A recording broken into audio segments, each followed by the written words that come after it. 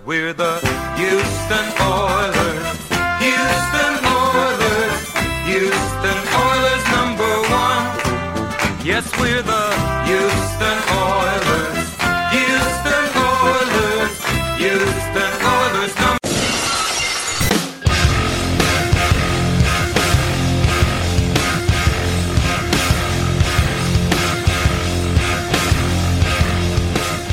Hello, everyone. You're listening to Battle Red Radio.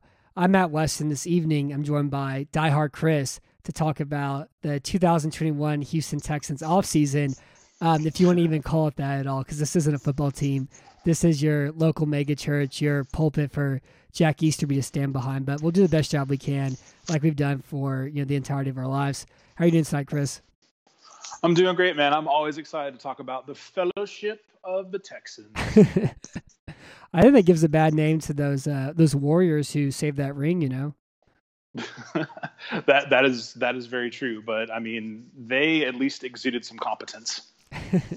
So I guess before we start though, we do have a 24-hour super mega podcast apocalypse happening this weekend. And I guess we're starting Friday at 8 o'clock. Is that correct? That is what I understand. We are starting at 8 p.m. on Friday. And that's Central Time because we're ethnocentrists and this is a Texans, podcast. So, of course, it's Central Time. And we'll run for 24 straight hours.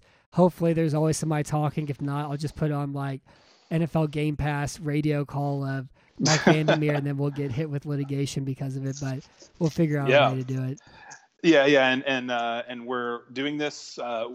We have a charitable element to it. We're not really going to go into counting up donations and tracking dollars and all that. We're just kind of asking you to, support the not to support the podcast, but to support us doing the podcast by making some donations to the Cancer Research Institute. You can just search Cancer Research Institute online. You'll find them. They have been researched. I used a website to research how much of their funds actually go to programs versus their overhead, and they're one of the tops in that area. They're very highly rated. So I think pretty much anyone who is listening to this has been touched by cancer in one way or the other. I know I have. I'm sure anyone listening has. Either a loved one or a friend or an acquaintance has. So we're doing that, and then we also would just ask, hey, maybe throw a couple of dollars to the J.J. Watt Foundation or Deshaun Watson's foundation, and you can obviously find those online. We didn't want to do a thing where we have a third party handle the money, so we're just asking you to donate straight to them. We're not making a big deal out of it. We're not going to track it, but we're just hoping that you might find a couple minutes and a couple dollars to send to them. Yeah, I love it. It's the DeMarcus Cousins way of living, where you just do good things to do good things. You don't do good things to broadcast you've done good things. Yeah, well, you had to bring up Boogie. He's gone. Yeah, my favorite player of the last 10 years and blew out his Achilles, But as so happens, now it's De'Aaron Fox, which is whatever. But we have a lot of football stuff to try to talk about and do the best job we can talking about a team that's not even a football team. And so we'll do this by talking about the moves that Nick Caserio has made, some of the pending unrestricted free agents they have, some cuts they can make, some decisions they can make on some internal players, what free agents the Texans should pursue. And then I have a really big NFL draft take, so make sure you listen to the entire podcast so you can hear this really big NFL draft take I have, because it's very important, and I ensure you it will change the entirety of your consciousness. So the first move the Texans need to make is fire Jack Easterby. And of course, they're not going to do it, and they didn't do it, and they aren't going to do it. But that's the first move they should make, is fire Jack Easterby.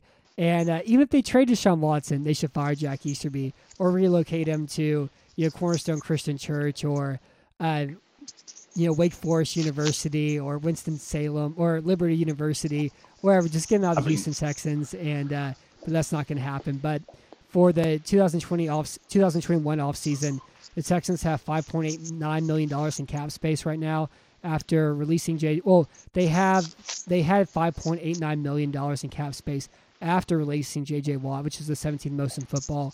Nick Caserio is an early bird. He's already made a couple of enormous decisions. And so I kind of want to reflect first on things that he has already done. So far, Chris, Nick Caserio has released J.J. Watt to save $15.5 million, Nick Martin to save $6.25 million, Sunil Calamente to save $1.5 million, Peter Kalambayi to save $750,000, Josh McCown to save $1.075 million, and Duke Johnson to save $5 million. We did record a podcast a few weeks ago to talk about them outright releasing J.J. Watt. Since then, he signed a contract with the Arizona Cardinals for 2 years, $28 million, $20 million guaranteed, including a $12 million signing bonus. So, Chris, since we last spoke, does his contract further push the point that the Texans should have traded him?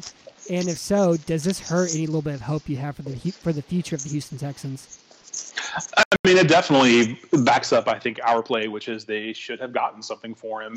And it's not just that simple. It's also that they could have done both things, handled it the right way, and also gotten some compensation for him.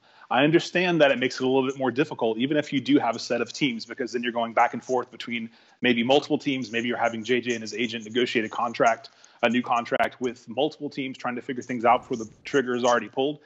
But here's the thing. When you're the GM of an NFL team, it's a hard job. It's a very hard job. So that to me is to be expected, to have those sort of machinations. Just because it's hard and it's complicated doesn't mean you shouldn't do it, especially when I'm not even saying that they should have, of course I think they should have maxed out their value.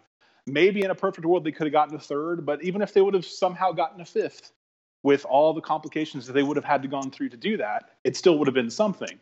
And I just cannot be convinced that that the best play was for them to get nothing at all just so that he could be completely unrestricted. So what was the second part of that question? I went on so long. Does this hurt any hope you have for the future of the franchise at all? Right. Now I know why I couldn't remember, because I don't have any hope because of the first item on your list, which was Jack Easterby, which, you want him removed. I don't even care about that. Cal he's either a billionaire or he's in a family that has billions, whatever. Build Jack his own church right next to NRG. I don't care. Give him a huge office, give him an entire, church choir. I don't care. Just keep him off the practice field, keep him out of the offices, make him your spiritual advisor, actually call him that, because that's what he is. Strip away all the football duties, keep him in the organization. I don't care, as long as he's not around, as long as that's just Cal's personal business with him. So until that happens, then I really don't have any hope. And I know that sounds extremely cynical, but I think, as I've said before, if you screw up Deshaun Watson, a guy who has been a good soldier and will work with you, and who is young and who is a generational talent and is obviously willing to work through crap and be a good soldier, if you screw that up, you'll screw anything up. So why would I have hope? Yeah, that's a great point. And I mean, for me on my end, this is a new general manager, Nick Caserio, and maybe he knows what he's doing. Maybe there's some chance he can build a good football team and come into this sort of mess that he's in.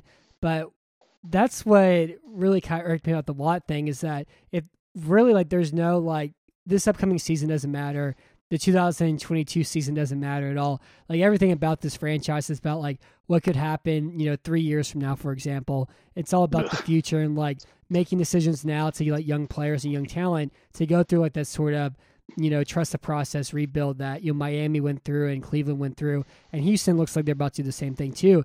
But it's whenever you come out and you release Watt outright and not trade for him and not give him a third-round draft pick, which would have seemed very easily to do. The contract wasn't an issue. Teams are willing to pay him. Arizona just paid him more than what he was already making than Houston already to begin with. And so it's that's a big difference to make. And it's not only that, it's a team with no draft capital, but also if you're a team facing a rebuild, draft capital is the most important thing. And just a failure to even extract a pick out of them, is completely absurd. And it really just gives me cause for concern that not only is there there's this season doesn't matter, next season doesn't matter, but now it's there's no hope that a season 3 years from now may not matter if they're making decisions like this that are classy or whatever, because they may be concerned. JJ Watt may tell John McClain that this and this and this are happening, or this happened. Right, and I assume we're going to carve out some time to talk about David Johnson during this podcast, so I'll save it for then. But that move specifically has me, has far-reaching effect on what I think are undisputable facts with this organization going forward. Which, I'll just wait until we get there. But I definitely have thoughts.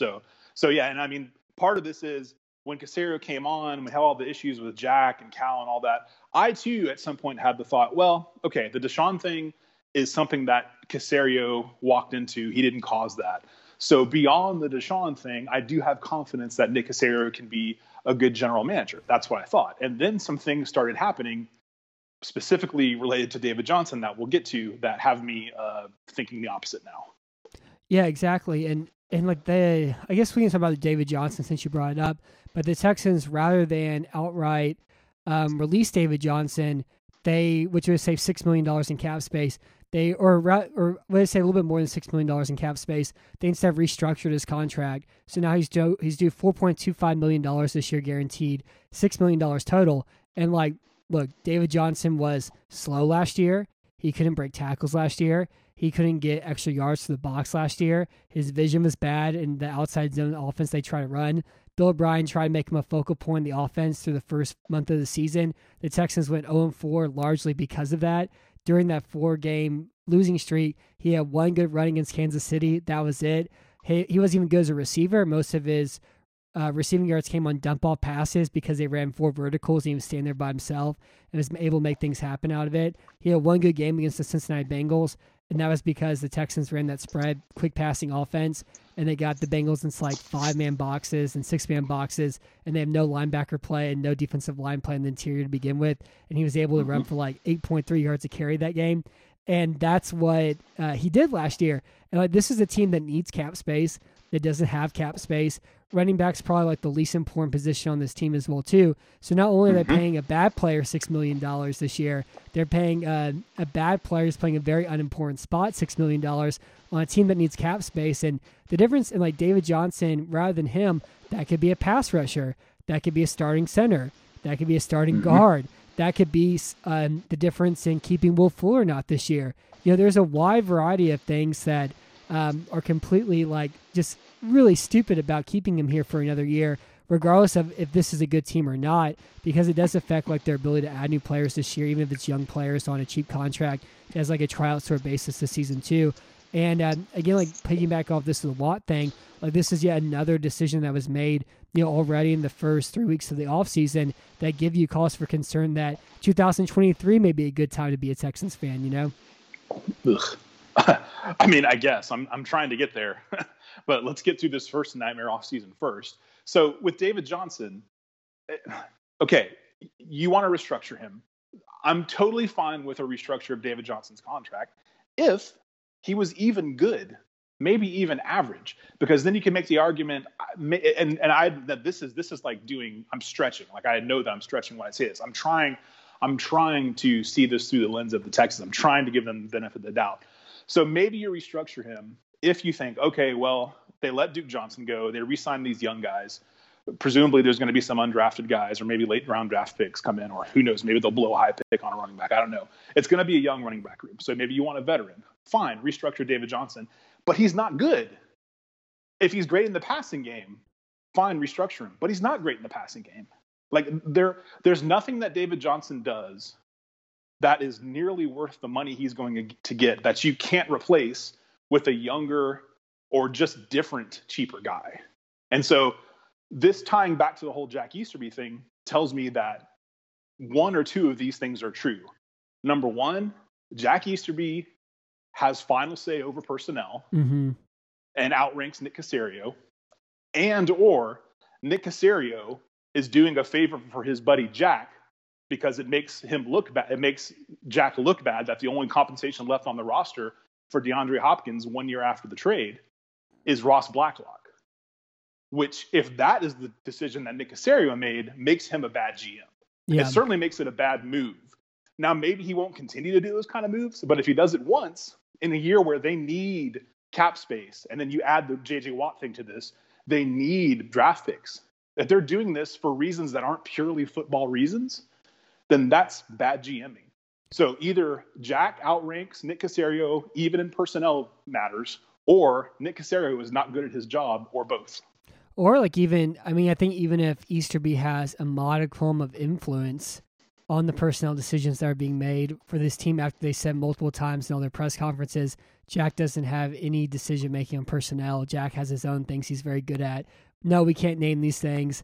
We're going to be clear communicators, and that's what we look for as a football team. Despite not communicating clearly every chance they've had, every opportunity they've had to do so as well. But I think like even this shows that Easterby has some influence. I think for sure, because like even I, who's not a football genius, last year watched the film with David Johnson. It's like, oh yeah, he's the worst running back on this team. Like they couldn't have at least gotten Chase Edmonds or Kenyon Drake for DeAndre Hopkins. Like that's a much better trade than getting David Johnson. And so I mean it's ridiculous. And I really think what the signing is more than anything, it's a failure to admit that they were wrong last year, which like everybody knows that they were wrong, but rather than just owning and be like, yeah, that was a bad trade. We really screwed that up, huh?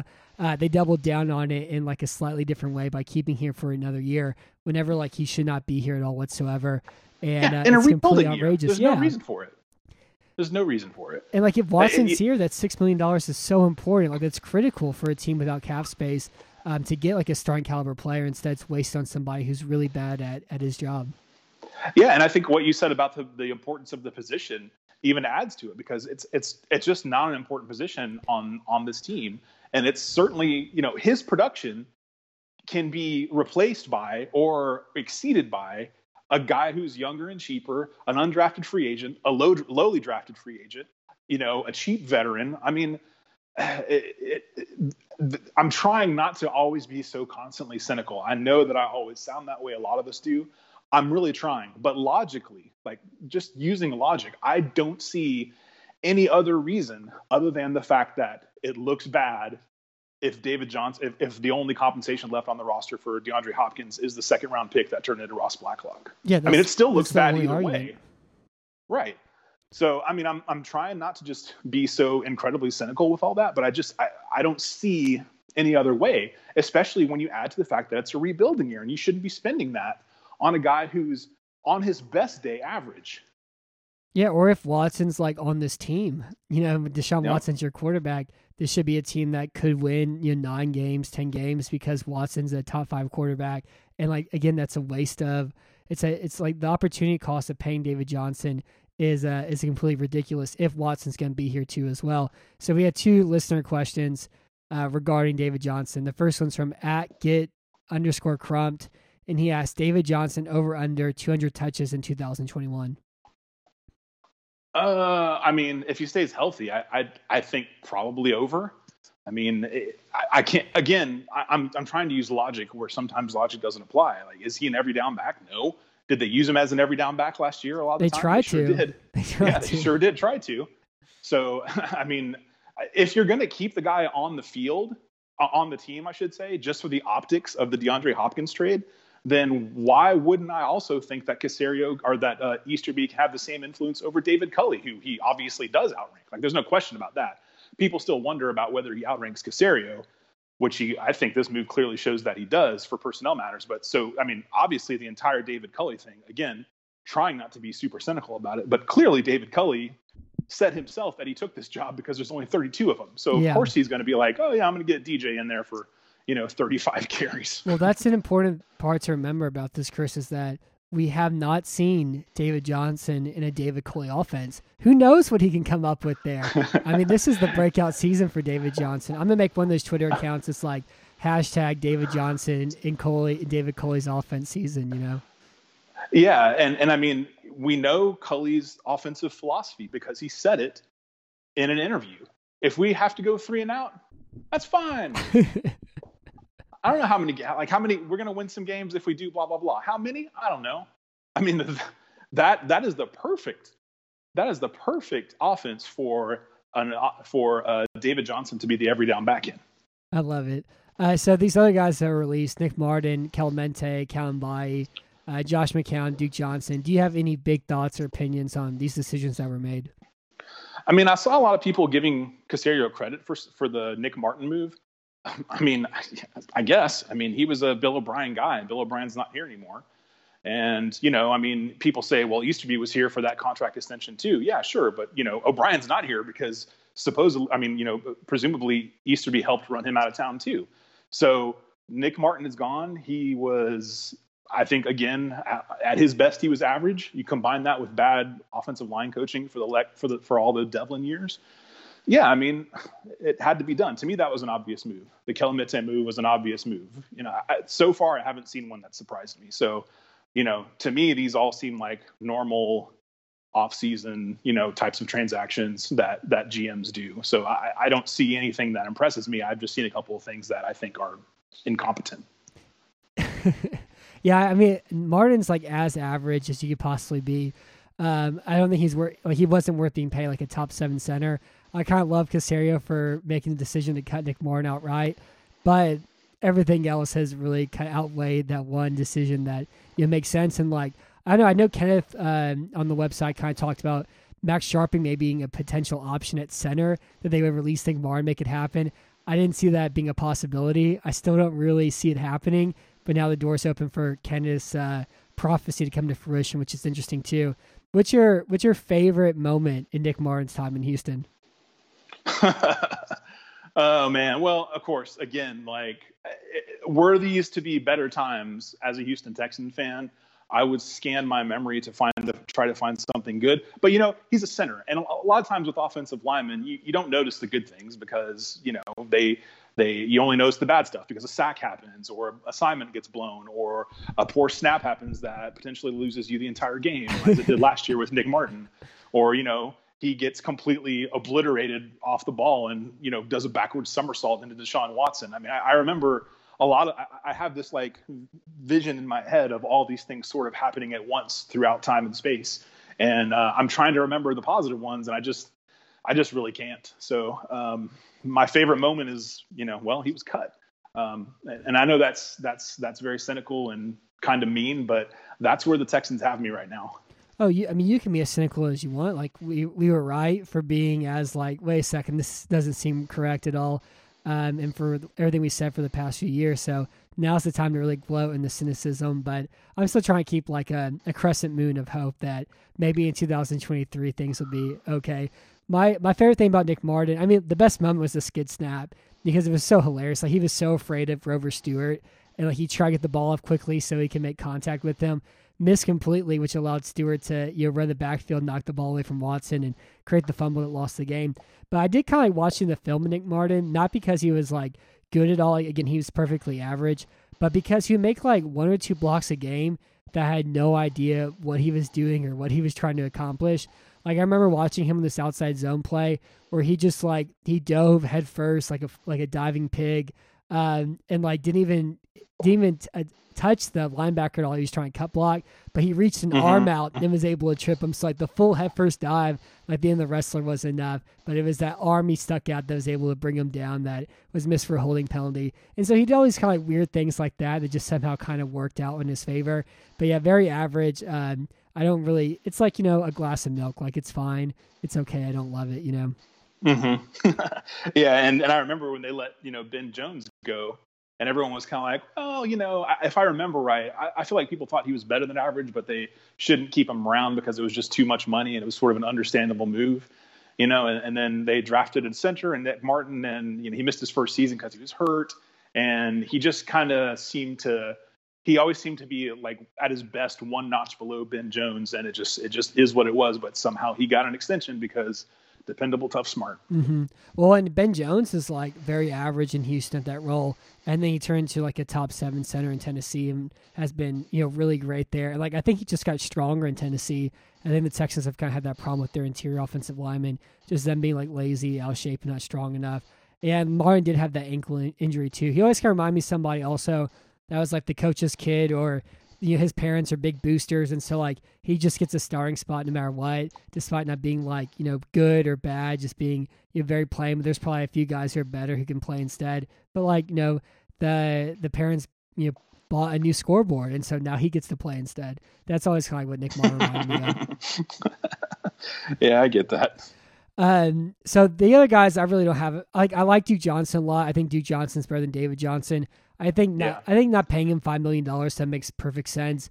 I would like to see Duke Johnson come back at a cheaper contract, or just like cut David Johnson and then bring Duke Johnson back for $3 million.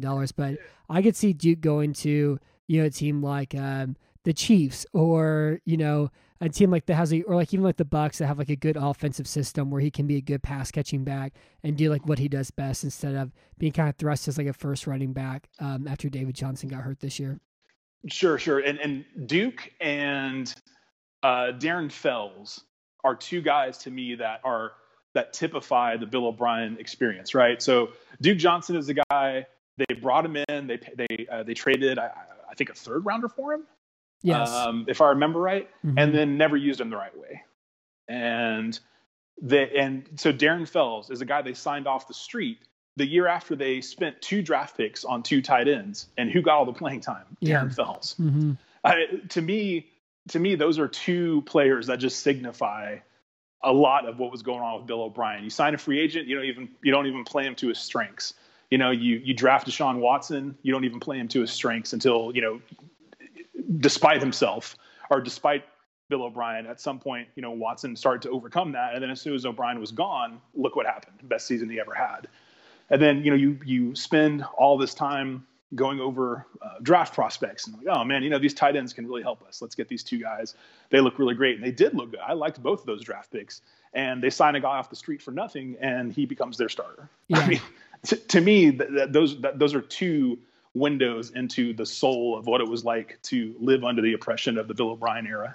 And also just like watch Darren Fells be only like a big red zone target and have 8 touchdowns. Like he's never have 8 touchdowns ever again. I think he had 4 this year, and being an atrocious blocker and get all the playing time from the kids you could develop was, this year was very frustrating too. It took the league a little while to figure out that play that he and Deshaun ran all the time. Yeah, and then once they figured it out, then his production went away. Yeah, the tight end drag flat option, which O'Brien wanted to be the staple of the offense entering this year as well too. Right. But Chris, which would be great if he was a 2A high school football team, but it's the NFL, so people were like, "Oh, okay, here's how we defend that." Yeah, this isn't the Hutto Hippos at all. This is the Houston Texans. All right, Chris, imagine Kahale Warring in David Coley's offense. How incredible does that look? Oh man, I want to see it. I can't wait to see the David Culley offense, aka the Tim Kelly offense without Deshaun Watson. I'm so excited. Yeah, balls bouncing off his breastplate, hitting him in the face mask. Him getting a 10-yard catch on 3rd and 9, and then celebrating like they just won the Super Bowl. Like I don't think he's done that yet, but for some reason I just feel like he's got a little bit of Travis Kelce in him. Not in ability. I mean, maybe. But in the fact that like he'll celebrate everything as if he just won the Super Bowl. That's just a weird prediction I have about Kahale Warring. Interesting. Whenever he goes on to another team and succeeds, I'll be looking very closely at how he styles after he gets a first down. Well, he did have that one first down against Indy, and he did celebrate a lot. Him and Chad Hansen celebrated together, so I could see that. But I think he'll only celebrate that did come from somewhere. I didn't just make that up in my head. I think he'll only celebrate the first downs, the very monumentous, occasions, and that was a big one for Kahale. He didn't know what the A gap was when he first started playing football at San Diego State. He's come a long way, so give him some time. He just needs a little bit of time, but I can't imagine to see him in a David Coley offense.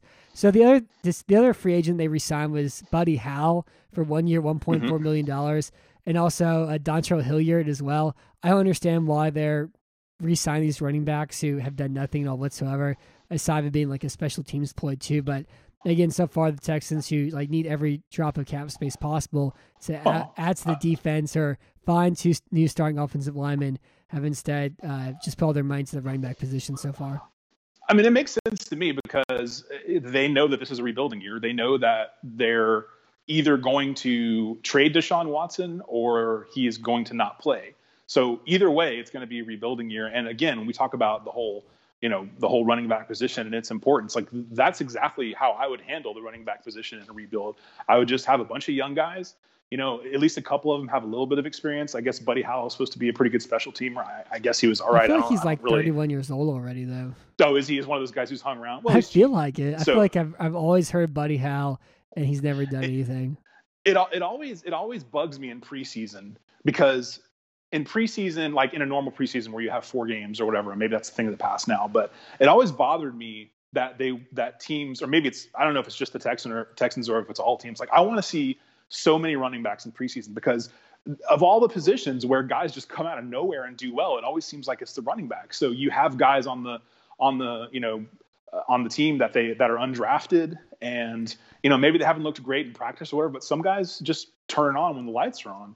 And so I'm cool with like young and inexperienced guys, or even, a guy like Buddy Howell is more of a special teamer, but I'm all for like an all rookie or all first or second year running back team going into a rebuilding season. Now, obviously, if it wasn't a rebuilding situation, I would not feel that way. Yeah, well, Howell's 24. I don't know. He's never done anything at all for me. But yeah, I'd rather have 3 undrafted free agents at running back than have David Johnson, Dontrell Hilliard, Duke Johnson, Buddy Howell. There's no Duke in this batch of running backs, but yeah, I agree with you. I would want to see 3 UDFAs out there.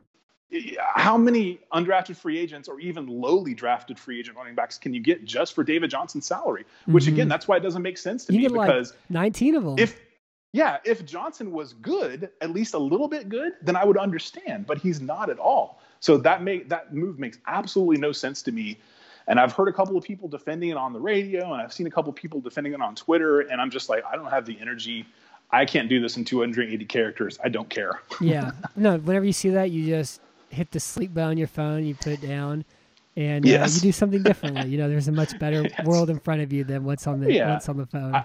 I usually just gnaw on my knuckles a little bit. Oh yeah, I've already cut my whole tongue off. Big on the internet, some things that we've seen. Everything. You sound great then. Everything from DeAndre. Yeah, I've learned a lot the past 2 years. Everything from Deshaun Watson's better because DeAndre Hopkins isn't here, so he can spread the ball around. To the list goes on and on and on and on. He did have his best season. Yeah, because young great players tend to get better. Yeah. So they're also planning on re-signing big almost play PJ Hall, Pharaoh Brown, and AJ Moore. Do you really care about any of these things? I mean, Pharaoh Brown's another one, from that time. Anytime there's a tight end that they didn't draft, I just think about how they drafted, Jordan Akins and Jordan Thomas and put all the draft capital into those guys, and they turn out to be nothing. So, Pharaoh seemed like he did a couple of good things last year. He could block well. But yeah. And I mean, is he the only tight end we have that is even remotely good at blocking? I think so. He might be. I think he is. So, I mean, in the context of this team, I guess he's good to keep. But how many other rosters would he make? Probably not very many. I think he's the best blocking tight end in Texans franchise history. But I don't know a whole lot about Benny Joe. I wasn't fully alive whenever that occurred. He's the best blocking tight end I've seen play for Houston. And no, CJ Fedorowicz wasn't a good tight end. Yeah, good old CJ. He could have been good maybe, but he wasn't a good tight end. No, he was not. He sure looked the part, though. I loved his tattoo. That bald eagle tattoo is sick, but not very good tight end. I think PJ Hall is kind of like a litmus test too, of like the losers who watch the film and the people who are very smart and don't watch the film. Because like PJ Hall flashes throughout the broadcast. He's like, oh, look at that. PJ's pretty good. And then you watch the video. It's like, yeah, for every one play that happens, there's 10 plays where he's like driven 5 yards back into the linebacker and gives up a 7-yard run because of it. So, I mean, I think he's a fine rotational piece. AJ Moore, I guess, is like a special teamer / force safety. He really cares. They can come back. It's fine. I don't really feel strongly either way, but I think Pharaoh Brown's probably the best player of that bunch of 3. Yeah, how sad is that? But yes. This is what we get in 2021. Pharaoh Brown blocking. I mean, this is where we are now. This is who we are as Texans fans. I'm grousing over signings like Pharaoh Brown. So this is the following free agents the Texans have entering free agency, which will start, I guess, March 14th is whenever the official tampering period begins. So they have A.J. McCarron at quarterback, Brendan Scarlett edge, Garyon Conley cornerback, Dylan Cole inside linebacker, Roderick Johnson offensive tackle, Vernon Hargreaves III cornerback, John Weeks long snapper, Philip Gaines cornerback, Michael Thomas safety, Tyrell Adams linebacker, Kyle Emanuel linebacker, Brent Qualley offensive guard, Carlos Watkins defensive line, Cornell Armstrong cornerback, Geno Stone safety, and of course Will Fuller V at wide receiver. Do you want any of these players back? And we can save the Will Fuller talk. So aside from Will Fuller, do you want any of these players back? Well, okay. Full disclosure, I don't think I have this list in front of me, so I can only have it from you reading it off to me there. So this doesn't make for very good audio. But if you could just kind of go down the list and like give me like 2 seconds after each one, I think that would be a more effective use of our time. All right. AJ McCarron. All right, how about we do this? You say yes or no. I'll say name. You say yes or no. You ready? Oh, it's never yes or no, Matt. You must know me better than that. All right, let's try it like this. AJ McCarron. I mean, you kind of have to because he's going to start because Watson's not going to be here. Okay. Braden Scarlett. No. Gary and Conley. Depends on the price. I mean, he's been injured too much. It's rebuilding year. No. Dylan Cole. For the right price, sure. Roderick Johnson. Yes. Vernon Hargreaves. No. John Weeks. Yes. Philip Gaines. No. Michael Thomas. I mean, sure, he's a decent special teamer, I guess, and he'll be cheap. Tyrell Adams. If he's cheap. I just imagine like Levy Smith being like, yeah, we got the next version of Lance Briggs and Brian Urlacher here, and Zach Cunningham and Tyrell Adams. I mean, see, the problem is I don't trust the regime to pick replacement level guys in the draft or undrafted or off of the free agent scrap heap to replace the guys that I at least know a little bit about. So there's context to all of this, which is why it's hard to give a yes or a no, because, Tyrell Adams wasn't terrible, but he wasn't great either. Like right at first, everyone's like, oh, he's going to replace, Bernard McKinney. And then reality quickly set in. But you at least saw him flash as a guy who could be somewhat competent at times. Do I trust these guys to replace him with a guy as a rookie or as a scrap heap free agent? No, I don't trust them. So I edge towards like bringing back some of these guys who I at least know have a little bit of potential. But I wouldn't if I trusted the regime. Yeah, I like that. I understand. I think Tyrell Adams is bad unless they can teach him how to tackle, because that's the big problem that he has. He just can't tackle well. I think he missed like 17 tackles last year. It wasn't a lot of fun to watch at all. Kyle Emanuel. I mean, no, I don't. I don't know who he is either. Brent Qualley. Remember Qualley, who Max Sharping was bench for? Yes, no. Carlos Watkins. Nope. Cornell Armstrong. Nope. Geno Stone. Nope. All right, so I'm with you on these as well too. I'm anti Braden Scarlett. I think Robert Johnson is a really great swing tackle, but with Charlie Heck, I can't see them keeping him unless they move Tyus Howard to guard, and then you keep Robert Johnson, you put him at right tackle. I would also be interested in if like you go full rebuild and you trade Laramie Tunsil for a first round pick, and we'll talk about this a little bit too.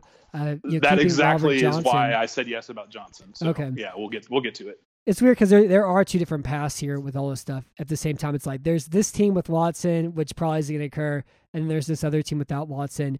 Everybody else, though, like I don't like Gary and Conley, but I think they're going to keep Conley just because if they kept David Johnson, they're going to be like, oh, we traded a third-round pick for him. We got to keep him here, even though his 2019 season was really fool's gold, and he was hurt the entirety of last year, which led to Vernon Hargreaves starting every game outside cornerback. And then I really don't like watching Carlos Watkins play. Like, I know DJ Reader is great, and they drafted Watkins from Clemson. Like, everybody kind of waited for Watkins to do something, and he really did nothing for 4 years. He's like the Christian Covington from Clemson. I'm so glad we don't have to watch Carlos Watkins play at all anymore, though. Yeah, I feel like the Texans over the last several years, there's a couple of positions where it kind of goes back to what I was saying a little bit ago. There are guys who they should be able to churn off the roster and bring in a replacement level guy as an undrafted free agent, or, a mid or maybe even a low draft pick or a cheap free agent. But because they have no ability to bring those guys in, they end up re-signing guys on the defensive line, seem like to be one of those positions where they just keep bringing them back and re-sign them. Guys like, Brandon Dunn and Watkins, and I don't know, did Blackson ever get into his second contract? I think he did. He did. So, they re-signed him for 3 years, $12 million. And I read an article saying this is really stupid. This is what bad teams do and dumb teams do.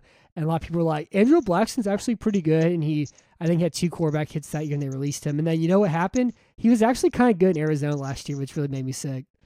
Yeah. So that's the kind of thing I'm talking about. Like there's this portion of every roster that should be churned every year. And the Texans just seem like they thought, well, he's been here 3 years, but I feel like he's going to take a leap next year. Like they do everything based on, well, I think he could do better with another year. Or this running back who's washed up and hasn't been good since 2016. If we trade for him, he'll have a change of scenery and he'll be much better. Like they seem to have thought that way in a lot of areas, which is not a way to run a team. I never thought I would miss Rick Smith, and I'm not saying I want him back, but he's undoubtedly better than what we've had since he left. Yeah, I like it. I completely agree. And it's also like being a team that's bad developing players too, and being like, oh, okay, you know what we need to coach them a little bit longer, even though we haven't been able to coach him by very well. Aside from these like supreme talents, you don't need to practice and still be great at playing. The whole like idea of the NFL being, good old boys club. I mean, is there a better example of that than Mike Devlin? I mean, how many offensive linemen came through Houston, never got better, and then maybe left and actually did get better?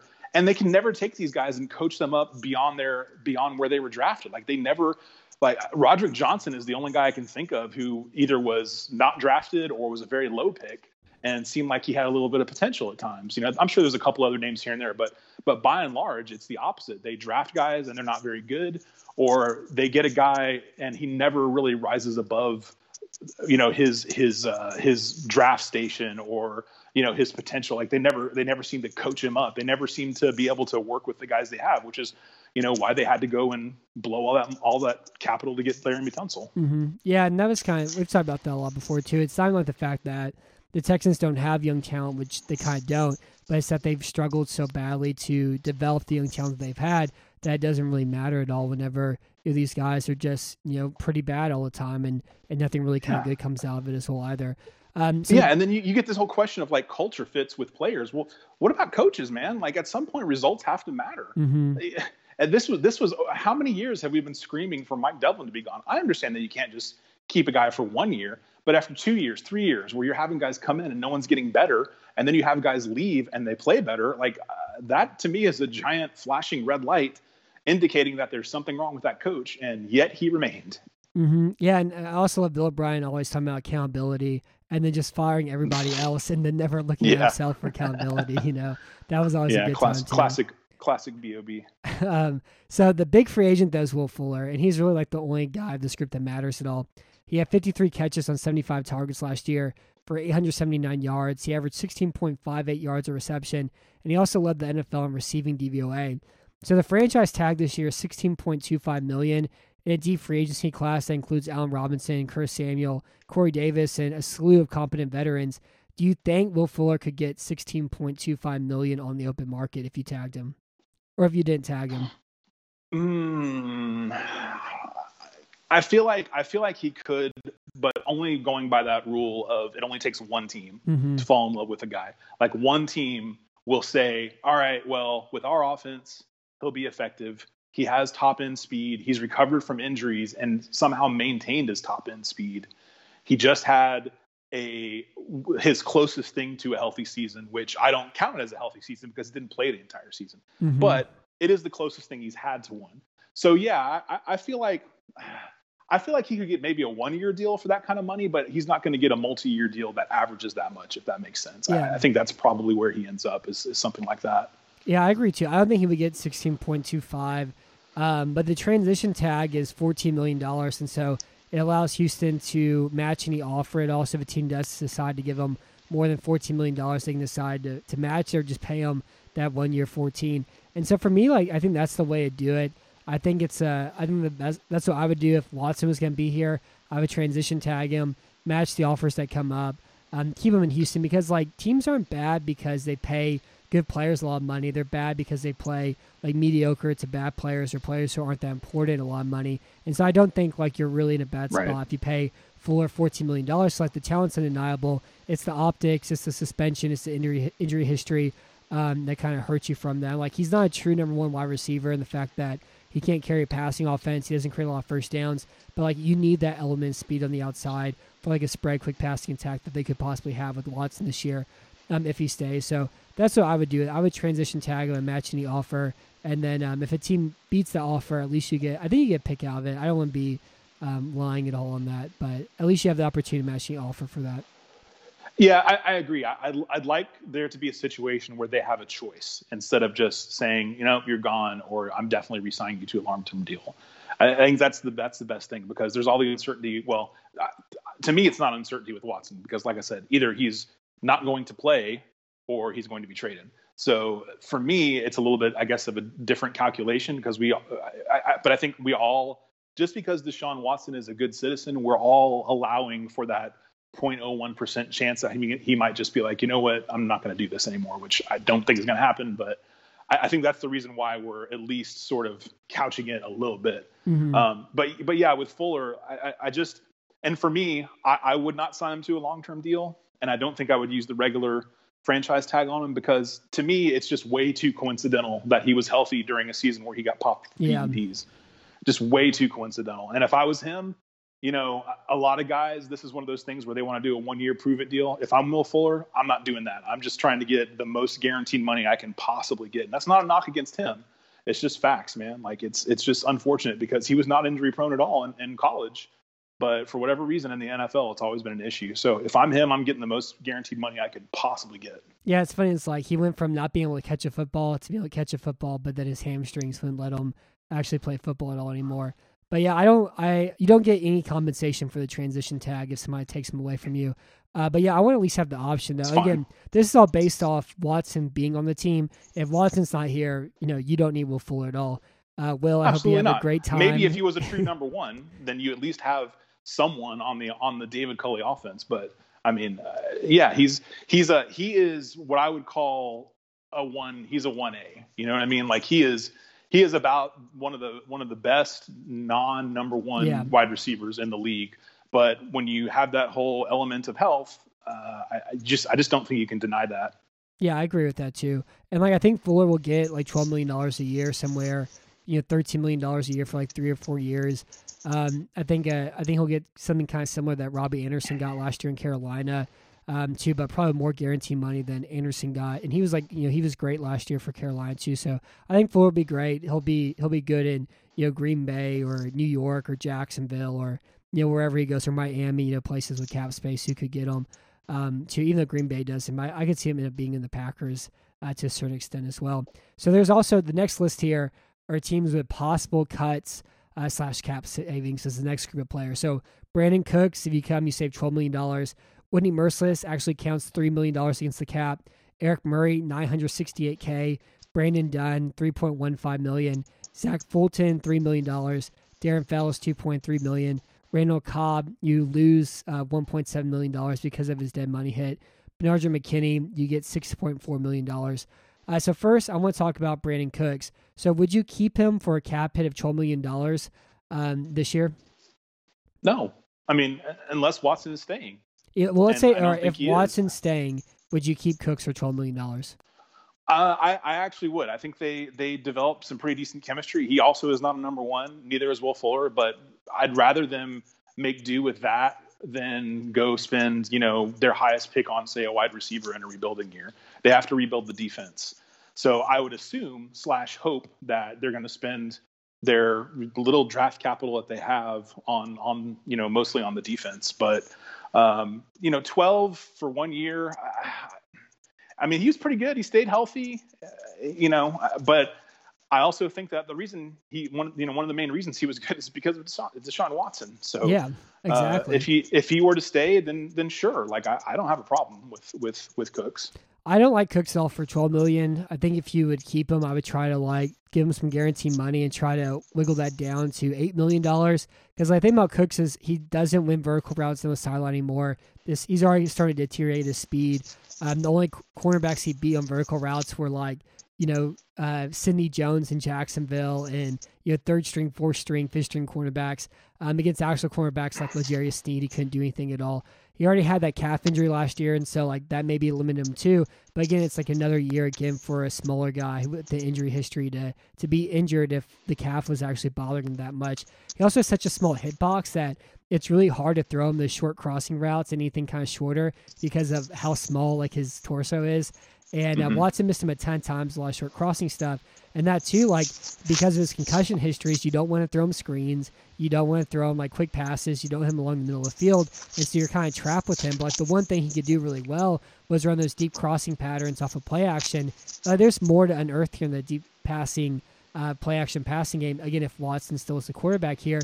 But a lot of those throws that he had or because Watson's absolutely ridiculous. You know, it's like I have no idea how he was able to put that ball in that spot. And like a lot of Cooks' receptions are because of the creation of him. But I would keep Cooks for $8 million. I wouldn't keep him for $12 million at all either. If Watson isn't here, I wouldn't try to outright release him. I would try to trade him. And if you traded Cooks, like, what do you think you could get for him in a trade? Oh man, at this point in his career, I think you'd be pretty lucky to get a fourth for him. But he had 1,000 receiving yards last year, Chris. Remember how important receiving yards are? Yeah. Well, Bill O'Brien ain't there making deals, so I feel like Cooks would be a guy that you would ideally trade near the trade deadline, not in the offseason. Okay. After he's been healthy all season up until the trade deadline, and one of those like in the old days of the Patriots, like when they made a deal for Cooks, it would be a perfect time for a deal like that. So yeah, as far as draft compensation, I'd be shocked if you could get better than a 4 for him. But I mean, again, I'll ask you this: in this hypothetical where Watson stays, you get rid of Cooks. Do you trust the Texans to bring in your number 2? If Will Fuller stays, he's default your number 1, even though he's not a true number 1. Your default number 2 receiver would be Brandon Cooks. If you don't re-sign him with Watson, do you trust this team to bring in a guy who's going to get that level of production? I don't. Yeah, that's a good point. I know it's very defeatist, but I need to see them do something before I'm just going to be like, oh yeah, this is great. Like Caserio hasn't exactly had great drafts in the last several years. I'm not saying he's bad. I think Caserio might be good, but he did not have the final say in New England. He was a part of the mix there with Belichick running the show. So I have no idea if he's going to be any good. I know that on the teams where he did have a say, they didn't have great drafts lately. So, I mean, I just feel like you can't look at these moves in a vacuum. You have to also take into account, well, what are these guys going to bring in to replace him? I don't know. Yeah, I see what you're saying. I think that's kind of the hard thing about all this, too. It's like, whenever we're looking at this isn't a football team, and who knows if they'll make a right decision or not at the same time, too. But I don't know. I'm just like, I think Cooks is overrated. I don't think he's as good as he's made out to be. I think it was just more of a product of like being in a wide open passing attack, once Tim Kelly took over, and him catching a lot of deep crossing routes off of play action, and not necessarily the fact like he's some supreme route runner or has the speed that gives cornerbacks problems at all. Like, I think he's a very underwhelming player. And I think this would be, if you're going to trade him, I think you probably get like a 3rd round pick, only because there's so many compensatory picks in the 3rd round that a team maybe like Seattle or Los Angeles or whoever may trade for him and then offer him a 2-year contract and lower his cap pay and kind of do the thing that we're talking about. And I'm talking about Los Angeles Chargers, who have a ton of cap space this year and always can use more vertical passing for Justin Herbert. So I don't know. I think you get a 3rd. I would trade him for a 4th even, especially if Watson isn't here either. So also, do you think they could get anything for Benardrick McKinney at all? What's his salary going in next year? I think it's $7 million, and if you release him, it's $6.4 million you save. I feel like you probably could. I feel like you could probably get a low pick for him. He's not injury prone, although he's coming off a bad injury. So sure, I feel like they could probably get something for him. I wouldn't have any expectation of anything more than probably maxing out at a 5. But I feel like they probably could get something for him. I think it'd be hard to. I think you just have to find a team with a ton of cap space. And a team that's really bad at stopping the run, like the Patriots, for example, were awful at stopping the run last year. They have a lot of cap space. It only takes one team, For sure.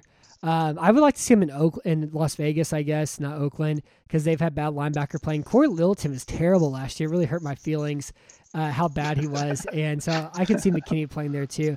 I don't think Houston's going to trade him. I think they're going to be able to get, I think if I would trade him for a 5th in a Deshaun Watson-less world.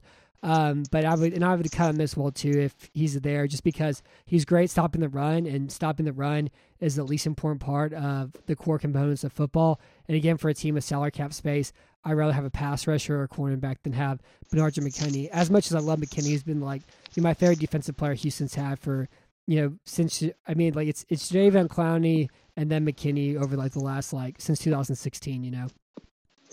I got you. I mean, having the money on the books for both Cunningham and McKinney, it just doesn't seem likely that they would both survive that. But they could surprise us. Maybe they feel like they could get more money for or more draft compensation for Cunningham and end up keeping McKinney. I don't know. I don't know which one of those guys is, more suited for Lovie Smith. I think I've heard that Cunningham is, but Lovie Smith hasn't had this defense been run in the NFL for so long that I don't even remember.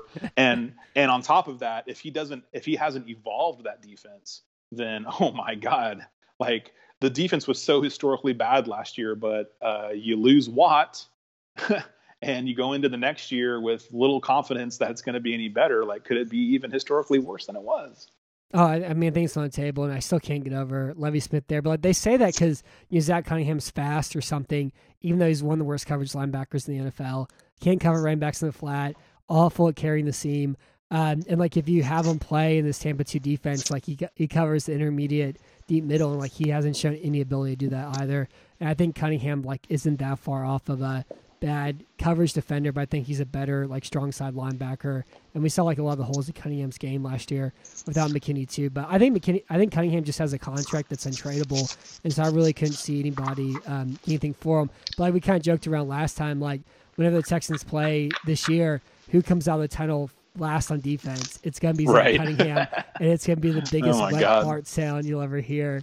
Sad world. It's gonna be sad world. It's gonna be good that there's no fans next year if COVID's still going on. Not because like COVID's good or anything like that. COVID's terrible and it sucks. No, I get it. Everything that's happened, but the only good thing about COVID is the fact that there's no fans to watch this Texans team and see Zach Cunningham be the last defensive player come out the tunnel. I mean, Easterby's in charge, so I feel like Ross Blacklock is going to be the last defensive player out of the tunnel. Maybe second to last. I also want to add that about the Cooks thing too. There's no way this version of the Houston Texans doesn't have Brandon Cooks on the team. He's going to stay in Houston. They're not going to cut him. They gave up a second-round pick for him. Sure. He's going to stay. They're not going to release him at all. They're not going to trade him. Brandon Cooks and is he's a going to be culture here next fit, year. boy. Yeah. He is definitely a culture fit. He's a man. He's a man of the fish. So is there anybody else you'd cut from this group of Whitney Merciless, Eric Murray, Brandon Dunn, Zach Fulton, Darren Fells, and Randall Cobb? I mean, it all depends on the cap savings, like how much the dead hit's going to be versus what we're gonna be saving. I thoroughly believe that Watson won't be here one way or the other. So to me, like when you rebuild, man. It's an all-in proposition. So as long as it's not going to cost you to cut a few of those guys, like more than it would cost to keep them, then I would get rid of almost all of those names, to tell you the truth. I mean, Fells, I don't see any reason for him to hang around. Like Watson made him good, and that one play made him good, and that's over now. Mm-hmm. I don't know why Zach Fulton is still on the team. The saddest tweet I've seen in several months, not related to the Deshaun Watson stuff, was the one that I don't know if I think it was one of the 6'10" guys, Vandermeer or John Harris or something. Someone put it out there. Maybe it was neither one of those guys. Somebody put it out there that Zach Fulton can play center. I mean, yeah, that is just a sad tweet. And that may happen too. Like he may play center next year. Yeah. Sharping might play center. Zach Fulton might play center. I think they're going to keep Fulton. A high draft pick on a center. I think they're going to keep Fulton. I think they're going to keep him. Personally, though, I would cut everybody on this list if Watson isn't here.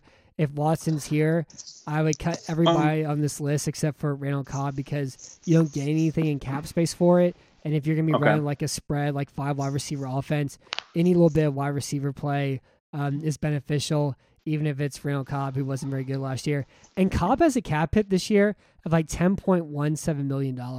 How incredible is that? I mean, let's just think about who signed him. That's why we know. Merciless is another one. So do you have it in front of you what the cap hit is versus how much he's on the books for Merciless next year? If you release him, it actually costs $3 million against the cap. Okay. So you don't gain any cap space if you cut Whitney Merciless. Right. And I did know that. So here's my only thing with Merciless. I'm not saying he's been great in his career in Houston. He's obviously had a couple of solid seasons. A lot of it was the result of other guys being doubled. He's got a lot of garbage sacks. But up until this year, he was always a guy who was, dare I say, DTS. And last year was he just went off a cliff so severely that I just have to believe that there was an injury or something that was keeping him from being maybe just a little bit below average instead of being maybe the worst defender I've seen in a long time. And I'm a Texans fan, so I've seen a lot of bad ones. And just watching him run to the sideline to chase down a running back was just sadness. Like the guys that would just blow past him that he would have the angle on. I mean, it was just so sad. And it's hard for me to imagine that a guy like Whitney is just Cadillacing out there and not putting in max effort. I just feel like he must have been hurt, and he's maybe not one of those guys who's going to come out and say, well, I was nursing an injury and I didn't want to say anything. Like, I don't feel like he's that kind of guy, but you really can't take that chance. So yeah, I mean, at this point, for what he is on the field, I would just release him and eat the dead money, because it was just so bad. Now, if I thought with confidence that there was like credible evidence out there that it was an injury situation, then I would say, maybe you keep him around because you literally have nobody on this defense whatsoever. I think he just got old. I don't think it's an injury thing. I think the clock spun around enough times and he doesn't have anything left to do. I think that's what it was. Yeah, I mean, it's just the severity of the drop. Like, some guys it's gradual, some guys it is immediate, some guys it's a little bit more steep. But man, I can't remember the last time I saw a guy just fall off a cliff so much like that. Like, especially when, you can watch a game and even a casual football fan can see how damn slow he was. Mm-hmm. Like that, to me, that just screams there's got to be some kind of an injury, because I can't fathom that he's the kind of guy that would just go out there and half-ass it. But I mean, at this point, it doesn't really matter what it was, because you can't take the chance that you're going to get that again. Yeah, I think it's just one of those things when you're a guy who's not like a spectacular, incredible athlete, and then once your skills start to drop, like, you're gone. We saw the same thing. Like Clay Matthews had a big fall off like that too, where he got really slow. I think we saw the same thing with Merciless, and it's like, it's a position on the edge where it's a speed position, and Merciless has never been the fastest guy. He always kind of won with like hand fighting and like rip moves and like really wide pass rushes that were created by interior pressure. And so I think it's just a case where he just doesn't have the quickness and all the speed to play that position. I think it's a time thing. I couldn't imagine a world where he's competent ever again. So you want to hear the highest cap hits for the Texans' top 7 players? Oh, I would love to. I'll give you the top 9 players. You ready? Okay.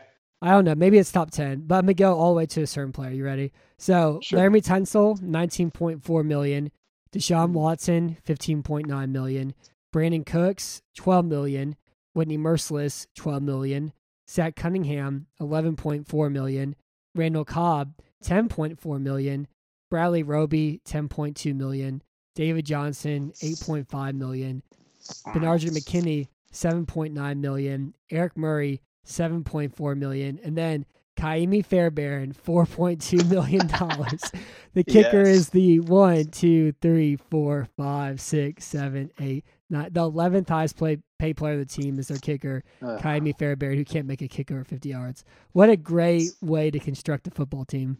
It is. And let me also go back, let me add to what I was talking about earlier about the window into the Bill O'Brien era being Darren Fells and oh man, who was the other player that this was my own thing that I said, and I can't even remember who the other guy was. But there was these players that it was Fells and it's killing me. Anyway, terrible audio. Sorry about that. But these guys, like with Fells, you drafted all these tight ends, you bring in Fells off the street for nothing, and he outperforms them. And then with Kaimi Fairbairn, I am of the opinion, and I've yet to be proven wrong on this, there are 2 kinds of kickers. There's kickers that are good in the clutch, and there are kickers that are bad. Those are the only 2 kinds of kickers. If your kicker is not clutch, there's no reason to re-sign him. You can just sign a free agent for cheap or draft a guy until you find a guy who is proven to be clutch. So there's never a reason to me to re-sign a kicker unless they're a clutch performer. So Kaimi Fairbairn hasn't had a whole lot of chances to kick clutch field goals, but I know he's not great at them. He might have hit a couple, but he's definitely not plus at it. So that's another type of, for me, that's another philosophy for a roster that stands the test of time. Like unless they're a clutch kicker, I see no reason to ever re-sign them. And then you take a guy who's not known as a clutch kicker and you give him the size of the contract that they gave Fairbairn, and I really just don't understand that at all. Yeah, I agree too. And like the other thing that's funny about this as well, it's like the Texans are a team that are kind of top heavy and built by star players. And the top heavy players they have are Tunsil, Watson, Cooks, Merciless, Cunningham, Cobb, Roby, Johnson, McKinney, and Murray. And it's like these are their highest paid players who are supposed to be their stars to drag their team. And you have one guy's injured and like 4 bad players, 2 average players, and like 2 players are like maybe the best of their position. But it's such a just like ill assorted collection of players they've had here with no like vision all for the future. And they really went all the way on 2019 just to blow a 24-point lead, and now we're in the rubble of that previous mismanagement. Yeah, it is depressing. Duke Johnson was the other player earlier that I was thinking of. That's right. That was typified the Bill O'Brien experience. Yeah, it is incredible how quickly things turned here. And top-heavy teams don't win championships. I mean, you have to have depth. You got to have cheap guys who play well. You got to have front offices that take advantage of cheap, solid rookie quarterback contracts. And the Texans have had none of that. So here we are, and that is a perfect example. When you start getting down and 3-4 guys in, and the biggest paid guys on the team is a guy like Whitney Merciless, who that first extension, I get it. The second one made no sense at the time, and it makes even less sense now. Yeah, I completely agree, and it's outrageous. Like I didn't look at it like that at all.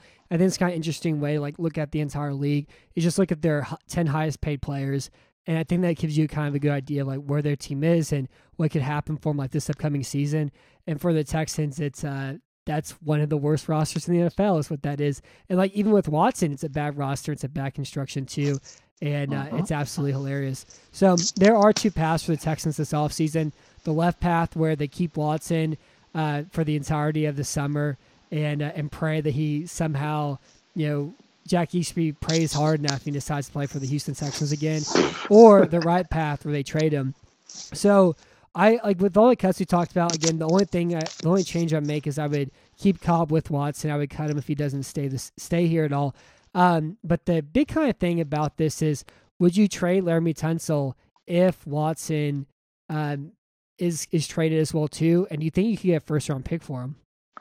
I would trade Tunsil either way, to tell you the truth. I love it. I would trade Tunsil either way. Tunsil is one of those guys, you paid an enormous price for him. And while I don't think they could get 2 first-round picks for him, I do feel like they could get a first and maybe a third for him. Mm-hmm. He did play really well. Like he got over the holding penalties a little bit, I think. The false starts. I'm sorry, the false start penalties. Yeah, he seemed to get over that. I would trade him either way, at least try to. Now, if that is one of those things where they decide they all of a sudden they want to take Deshaun's input a little bit more, they've already gotten rid of so many guys and made so many changes that he probably doesn't like, then I would keep him around if they did come to some sort of a common ground and hang on to him, and it was just to keep Deshaun happy.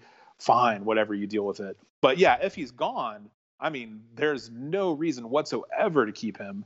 And that's why I was in favor of them re-signing Roderick Johnson, because, he could be a swing tackle. And, maybe with now a better offensive line coach, I know that where he came from last year was San Diego, right? And they weren't a great offensive line. Is that right? That's where the new offensive line coach came from, I think. Yeah, he came from San Diego. But he had several good lines when he was in Green Bay. Mm-hmm. And I just feel like with an offensive line coach, like 1 year isn't really is probably not going to be the best example of what he can do. So I would just be like, hey, we got a guy who's got some proven ability. He's not the best guy out there, but he's definitely a huge step up from what we had, addition by subtraction kind of thing. And so I would say, let's try to get a guy and coach him up, maybe even get a mid-round rookie in there, or spend on a free agent that's not going to completely, cripple your salary cap, and a guy that you can actually convince to come to Houston somehow. That'll be another trick. Mm-hmm. But yeah, to me, in a rebuild situation, it's obviously a no-brainer, to the point where I think they might even have trouble getting decent compensation for him, because everyone's just going to assume that they're going to trade him as soon as they possibly can once it's known that Watson's not going to be there. So yeah, I would honestly, my preference would be to trade Tunsil either way, because as great as Tunsil is, I think you can at least get 70-75% of him And, if Watson's going to get hurt, I don't think it's going to be because he gets blindsided because of a missed block. It's going to be because he runs, he cuts, he spins, that's how he's going to get hurt. I feel like it's not going to be because he gets blindsided. Yeah, I completely agree. And I think like left tackles are overrated in football. Like that stupid book came out and everybody thinks it's the most important position. And it's like, yeah, what Laremy Tunsil allows you to do is you play a game against Minnesota and Yannick Ngakoue doesn't ruin your day. Like that's what he does. But what's more important is like your offensive system, your design, your pass protection, like working in unison, knowing who to pick up, and like also getting the ball out quickly. That's what's more important than your offensive tackles, especially at left tackle. And so I agree with you. Like I would look at possibly trading Tunsil even with Watson. Without Watson, I would trade him too. And like I think Robert Johnson could possibly play the position. I would get somebody else as a backup just in case, because I wouldn't go all in on Roderick Johnson starting left tackle. But it's an idea there too. And there's 3 teams in the first round that I think are all potential options for a Tunsil trade. Carolina at number 8 overall. They had Russell Okung start left tackle last year after they traded Trey Turner to pick him up. Was hurt last year, wasn't very good when he was healthy. I think Okung's one of the more overrated like left tackles in the league, throughout his career. Indy had Anthony Costanzo retire recently. They have the 21st overall pick this year. And also Indy has a ton of cap space, again, like they have every year. Their team is Jacksonville, number 25. Cam Robinson's a free agent. They don't know who's going to play left tackle for him yet. This is their second first overall pick, or their second first round pick from the Jalen Ramsey trade. They're going to take Trevor Lawrence. I'm sure they would give a first round pick for Laremy Tunsil too, and have the cap space to take on his contract as well. So I think all 3 are potential options.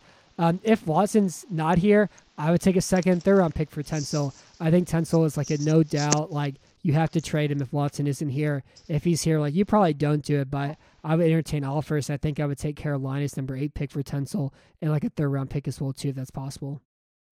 Yeah, that sounds like a good plan, and I can't imagine, like I really feel like they'd get a first for him without a doubt. But maybe I'm just overrating the league's need for left tackles right now. I mean, the league, a perfect example is the league has seen Laremy Tunsil blocking for Deshaun Watson, and what happened? 4-12. So I just feel like all second most sacked player last year too. Like again, it's like no example. Like left tackles are important, but they're not important. It's an ecosystem to protect the quarterback. I mean, look at the Dolphins' offensive line. They had a better season than the Texans' line did too. So that's where they brought him from. So I really hope they can get a 1 for him. It's just going to serve as another reminder of how completely out of his element Bill O'Brien was as the GM, and with Easterby assisting him or whatever. I mean, that deal for Tunsil, like so many franchise altering moves, like any one of these moves you can look at that we've talked about over the past couple of years could be thought of as a franchise altering move. The Texans have like 4 or 5 of them. Yeah, all in the span of like 18 months as well. So the next batch of decisions here are free agent targets. And so there are no free agent targets. Who would want to come to Houston? So that's our show for tonight, Chris. And I really enjoyed talking to you. And make sure you listen to the 24-hour podcast this week. And again, Chris, tell us what time it is going to be, and also about what charities you should spend your money on. 8 p.m. Central Time, starting Friday.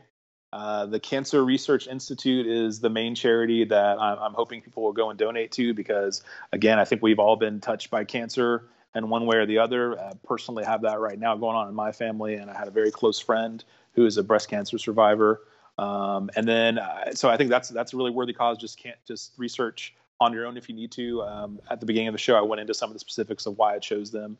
But again, as we're not taking third-party money and passing it, so we're not really tracking it. So really, you can donate to any charity you want to, if you feel like it. We're not gonna, parade about it and give numbers, because we don't know. We just don't want to deal with the hassle of there being a third-party pass-through. We want to make sure they get their money. We don't want anyone to have any nefarious thoughts about passing it through to us. It just brings a whole negative vibe. So the Cancer Research Institute, find them online. Also, we encourage you to donate to the J.J. Watt Foundation or to Deshaun Watson's foundation, or, like I said, really any charity that you want to. That's kind of the impetus for that. And if you want to send us a a tweet. You can find us on Twitter and let us know how much you donated. We could do that, and it might encourage others to do so as well. I personally am starting off myself by donating $100 to the Cancer Research Institute, and that's kind of the pitch. So we hope that you guys will find it in your heart to throw a few dollars their way, and find it in your heart to put up with us for 24 straight hours, even if you end up listening to it afterwards on the podcast. Yeah, I love all that, everything you just said. And also, like, if you want to come on the 24-hour super mega podcast apocalypse, you can send me a direct message on Twitter. I'm trying to set up some time on Saturday that I can call some people directly and have them come on for 10, 15 minutes or so and give us your most forked tongue Jack Easterby takes as well too. But I'm really excited for this weekend, and we're also going to be able to stream it live on Twitch, and we're streaming it live on Twitch right now as a practice run. I think it'll work out. If not, you'll have a lot of podcasts to listen to next week that should carry you out through probably the entirety of your summer too. So until next time, I'm Matt Weston. Thank you for listening to Battle Red Radio, and thank you for being on tonight, Chris. Thanks, Matt. See you next time. All right, so we're actually going to go over some free agent targets, and even though the Texans don't have, there isn't a reality where players actually want to come to Houston at all. For the optics of the show, like actually thinking about, oh yeah, this is a football team and we like football, we'll talk about some free agent targets. So, Chris, if Deshaun Watson is a member of the Houston Texans in September, he's playing week 1, are there any free agent targets that you really like for the Texans to pursue if Watson's around? I mean, I would love to see Clowney come back, even if it's a 1-year deal. Yeah, I would love it but too. I don't suppose that's a possibility. I want Clowney in Arizona. That's what I want. Yes, that would be perfect. I haven't really looked a whole lot into the free agents quite yet this year because I'm still trying to pull myself out of the slog of this Deshaun Watson depression. But I think in one of the notes you sent me somewhere, what was it? Didn't you say that Hassan Reddick was a free agent? Yeah, he is. Okay, I kind of like him. I liked him in the draft. But again, I don't know why he would come here, but yeah, that's kind of the hard thing about it. It's like they have so many holes defensively that they really aren't in a spot where they can be like, okay, we need 2 players who can go all in on. It's not like Green Bay where they signed Zadarius Smith, they signed Preston Smith, and they had that great like pass rush in 18, and then or in 2019, and then last year Preston Smith was really bad, and Zadarius Smith was still great, but they don't really have like the money to be able to just go get 2 guys to fix a problem. They have to spread the money through a lot of different weaknesses that they have. And it's like I really can't imagine a world where they get somebody like Romeo Cora or Carl Lawson, like Hassan Reddick, like you mentioned, like a really premier edge rusher because of the salary cap problems that they have. Because again, Ron Cobb is making $10.4 million this year. And like I think William Jackson III would be another great player to sign too. But again, like he doesn't have I just don't think they have the salary cap ability to be able to make like a decision to go all in on one guy, and especially with the weaknesses throughout this defense. So for me, there's like I love Keanu Neal. Like I think if they could go like really pay for one player, it would be Keanu Neal, the safety of Atlanta. I think Eric Wilson would be another great player to like give $6 million or so too. He's the linebacker in Minnesota who can like stop the run. He's really good in coverage too. Really good in zone coverages also. Like him and Eric Kendricks were great last year together. And then like you need a slot corner. DJ Hayden's fine, I think. Brian Poole and the Jets would be good too if he leaves the Jets. And I also like Alan Butler a lot. I like Devon Smoot a lot too. I like Cam Sims as like a possession receiver because the Texans don't really have like a tall physical receiver at all. I think Cam Sims can fit that role too. It's like those are like the main guys I like. I think also if you don't get Keanu Neal, I think Malik Hooker could be fine. He was like he's a little like his brain doesn't really match his body at all, and so he's not able to like think quick enough to put him in the spots to make plays. But he still has like the athleticism to make plays. So I think in a simpler defense that Lovie Smith may runs to that super complicated cover 7 man match Colts defense, I think Hooker would be a possibly good player in a Lovie Smith defense instead too. So those are like 6 or 7 guys I like if Houston does keep Deshaun Watson. I have another scenario I want to toss out to you, Chris. So let's say Houston goes through the draft. They go through the free agency period. They make their cuts as we work backwards here because I said this incorrectly. And it's week 1, and no, it's August. Deshaun Watson isn't there. It's the end of August. Deshaun Watson isn't there. It's week 1. Deshaun Watson isn't there. What do you think Houston should do at this point Should they trade Watson before the season starts? Should they hold on to him for the rest of the season? Should they frantically try to trade as many players as they can and completely gut the roster like right before the season starts? What should Houston do at this point if they go through the entire offseason with Watson at quarterback and then he doesn't show up? I mean, he's not going to. I don't. Deshaun Watson is a smart guy, and he's surrounded by smart people, at least to a point. So I feel like he has considered every option. Like he didn't do this without considering the ramifications of sitting out the year. So I feel like he will report as late as he possibly can during the season for his contract to toll, and then I'm sure at that point the Texans will not want to start him because he won't be, he might be in shape, but he's not going to be necessarily in football shape with, however, quote unquote, different the new system is at that point.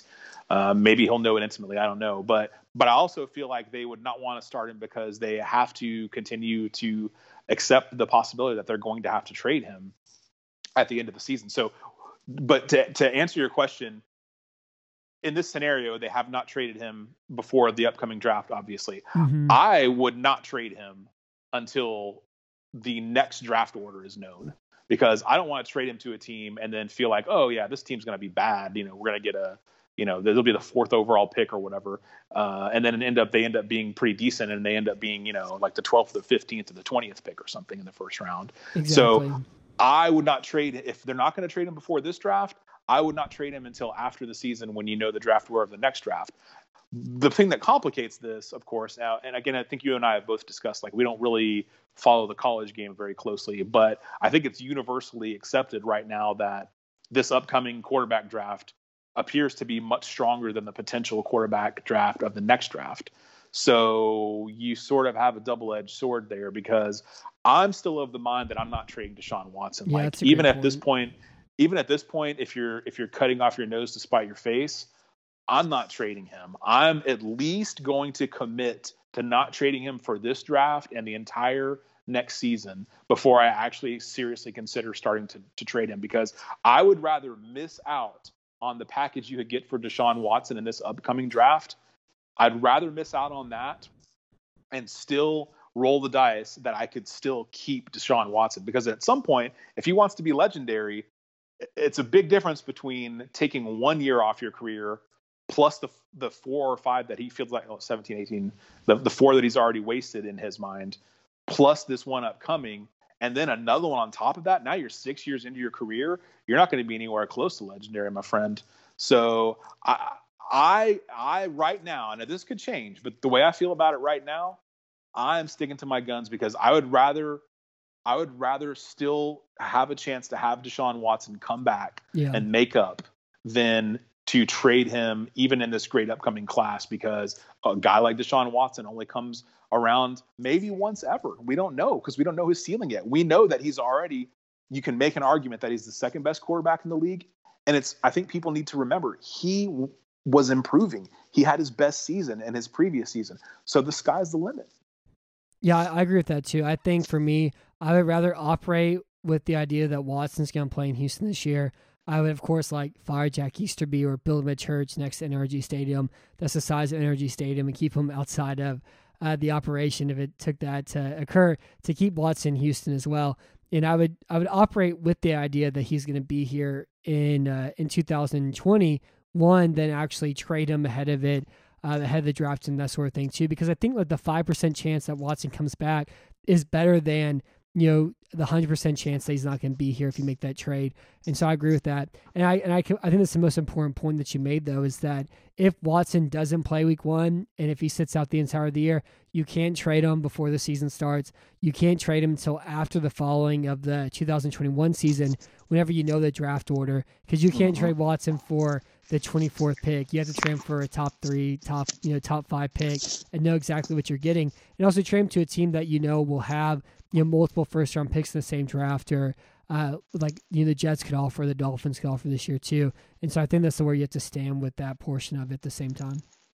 Yeah, and on top of that, if I understand correctly, you can only trade picks 3 years into the future. So not only would I not trade him until before and until this upcoming season is over. But if they're gonna actually do this and not trade him before this draft, I wouldn't trade him until draft day of the fall of not this coming draft, but the next draft, because then you open up the window to get that to get that following year's draft pick. That's how I understand that. Or you can even like what you're saying too. You could trade him for like the 3rd overall pick or the 2nd overall pick, and then get 3 first-round picks past that as well. If instead just trading for that draft and getting that 1st-round pick of the guy you have taken anyways. Yeah, the way I'm looking at this is, okay, the Texans clearly are not a well-run organization right now. But they must have an idea of how this looks. They clearly don't give a damn.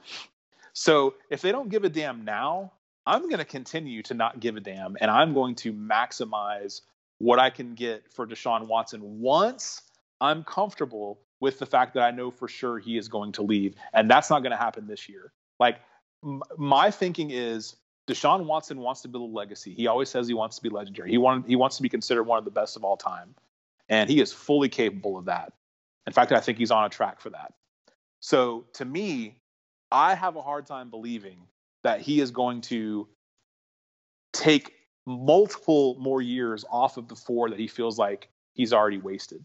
So I feel like this thing could end after this 1 year stare down that's going to happen, because I just, at that point, then he's got a 5-year contract. And sure, at some point you have to be like, okay, well, you have the cap hit every year and you're missing an opportunity to improve the team every year, and you're not going to sell tickets if you don't have a franchise quarterback and blah, blah, blah. But that's exactly what they're signing up for right now. That's what they signed up for when they hired David Culley as a head coach. That's what they signed up for when they hired retread Lovie Smith with his antiquated, what I think is going to be an antiquated system. Mm-hmm. That's what they signed up for when they picked a spiritual advisor over a transcendent generational quarterback talent. That's what the Texans signed up for. So they must know how it looks. So to me, like, keep not caring what it looks like as far as I'm concerned, because I would rather have the chance to get Watson back over all these picks, draft picks that we could get in this upcoming draft. That is, now I'm stubborn, and I admit that I'm stubborn, but I am not going to be the guy as an NFL owner or, general manager. I'm not going to be the guy who just says, nope, we're digging in, and then just relents as soon as it gets hard. That's not going to happen. Like, if I was going to trade him, I would go ahead and just trade him in this upcoming draft. Like, I'm going to make Deshaun Watson, I'm going to call Deshaun Watson's bluff. You want to be legendary, you're not going to sit out 2 years. You might sit out 1. You're not going to sit out 2, because then you're creeping up on, your late 20s at that point. Yeah. I see what you're saying. I think I would force it 1 year and then go with the idea like he's going to be here, do everything you can to acquiesce, even though they've done none of that all whatsoever. And then if you trade him next offseason too. But if Houston was to trade Watson, I think there's 3 different ways they can trade him. So the first way is to get a young franchise quarterback. So trade him for Justin Herbert or Kyler Murray. I don't know if Arizona or the Chargers would even make this trade at all, because you also want to attach some picks to it and that sort of thing too.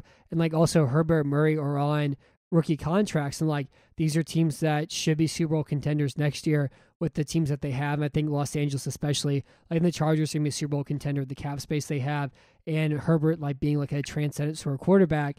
And being able to kind of like morph a team and build it around him at a cheaper salary. So I don't even know if that's even a possible option at all, but that's one option for the way the trade could look for Watson. The second one is to collect draft capital. So the Jets, for example, have the 2nd overall pick in 2021. They have the 23rd overall pick in 2021. They have a 2nd overall pick. They have a 2nd round pick this year. They also have 2 first-round picks next year because of Jamal Adams trade too. So you can potentially get 4 first-round picks from the Jets, as well as 2 second-round picks from them too. And the third way they can do this is by trading Watson to rebuild like the entirety of their defense. And so if they trade him to Carolina, they could get Derek Brown, Brian Burns, Eder Gross-Matos, Jeremy Chin, and that's 4 young defensive starters. They could probably get 2 first-round picks or maybe 2 second-round picks in addition for that. And then you just kind of pray and hope you get a quarterback eventually, whether it's through the draft or like you create a good enough environment where somebody wants to be traded there. and like you get a veteran quarterback somehow, or you do what Indy does and you trade for the young disgruntled quarterback like they did for Carson Wentz, who was the least valuable quarterback in the NFL last year. But that's another option there too. So if you had to trade Deshaun Watson, what's your favorite trade, and which path would you take if you were to trade him?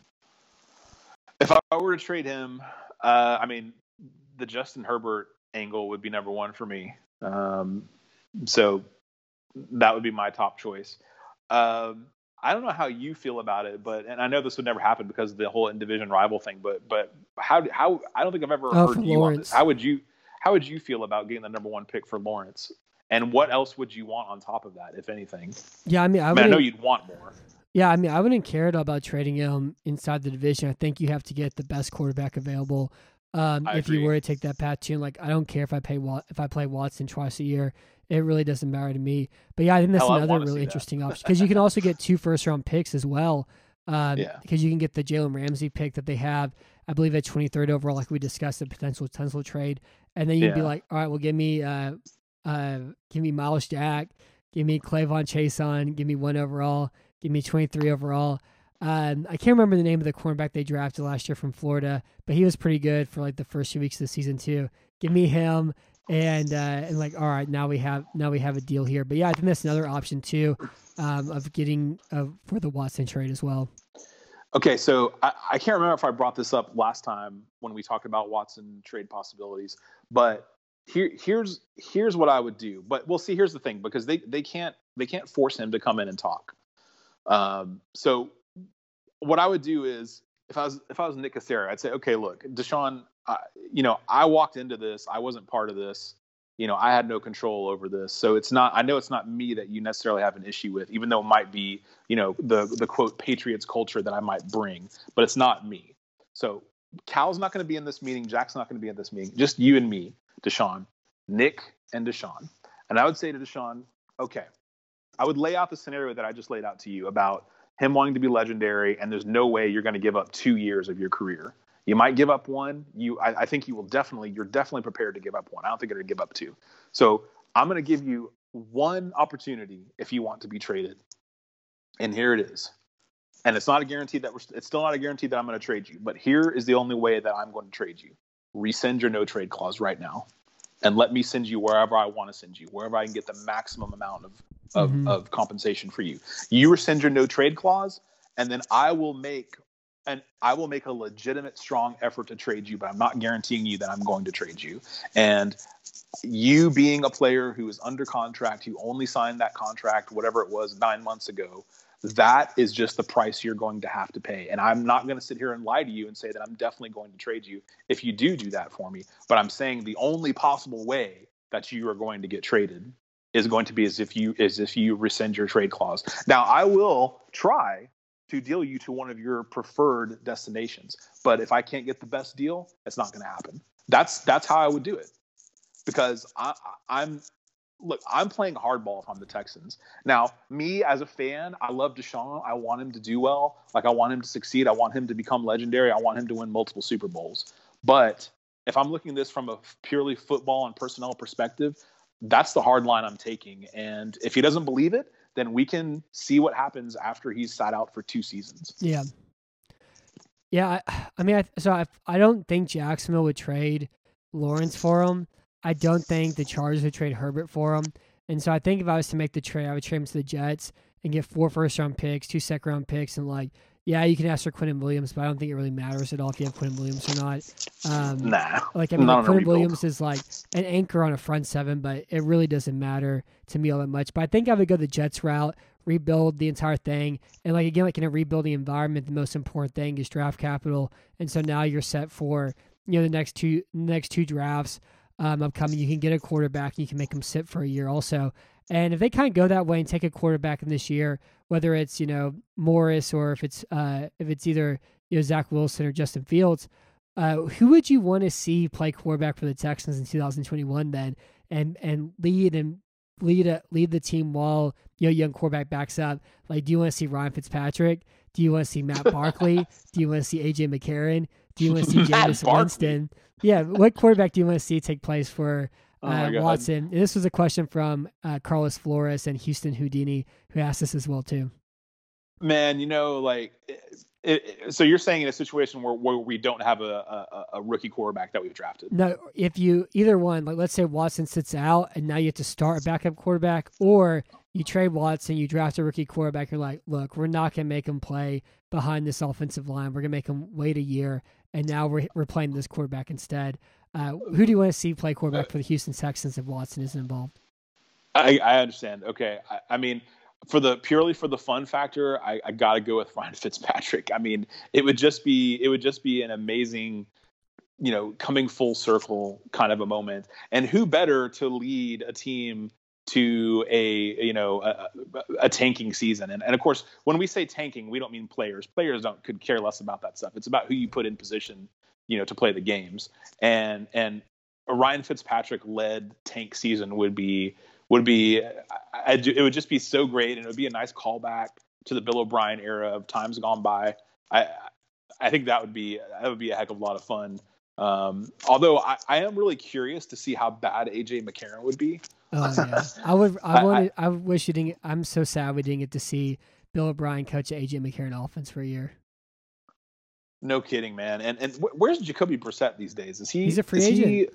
He's a free agent? He's as boring as it gets, though. There's nothing fun about watching Brissett, yeah. Yeah. I'm trying to think of a fun guy to bring in. My favorite one's Jameis, because Jameis will throw 40 touchdowns, 40 interceptions, and you'll lose 35-30 every week, and you'll have a great time doing it. What if Drew Brees decides to not retire, but the Saints don't want to bring him back? I think they're going to go with Taysom instead of Jameis, and like Jameis is a free agent. I think like, hey Jameis, here's 1 year, here's $9 million or however much it takes. You get to start quarterback for the Texans, and we're going to go 2-14, and you're going to throw 55 touchdowns this year. Jameis Winston, culture fit. Deshaun Watson, not culture fit. But yeah, I love Jameis. I think he's a lot of fun to watch, and I would love to see him here. Like there's so much stuff like, oh, this guy's bad.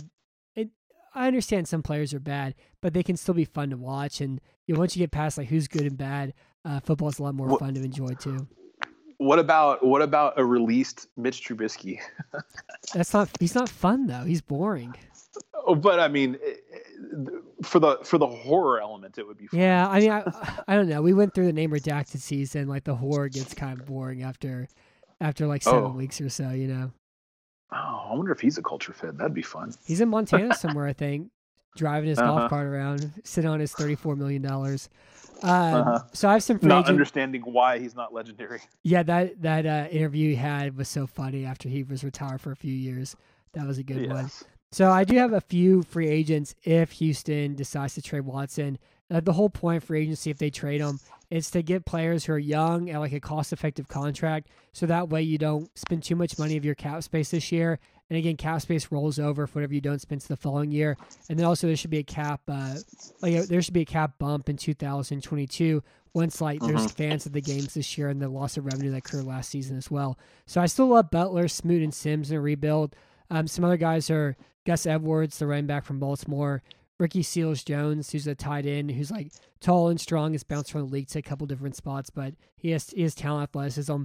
Matt Skura couldn't snap the ball, but he had a good season in 2019, and maybe without Nick Martin, he could have another good season again in 2021. Who knows?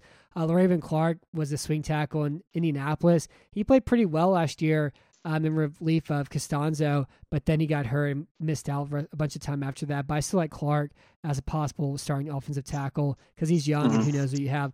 Larry Ogunjobi's 27, but he's a good interior rusher. Poona Ford's a young run-stopping defensive tackle. Solomon Thomas was a former top 5 pick of the 49ers. Never produced it all, but hey, he's a top 5 pick. Let's give him a shot. Jeremiah Atuachu played edge at Denver, pretty good pass rusher. Didn't get to play a whole lot because Bradley Chubb and Von Miller.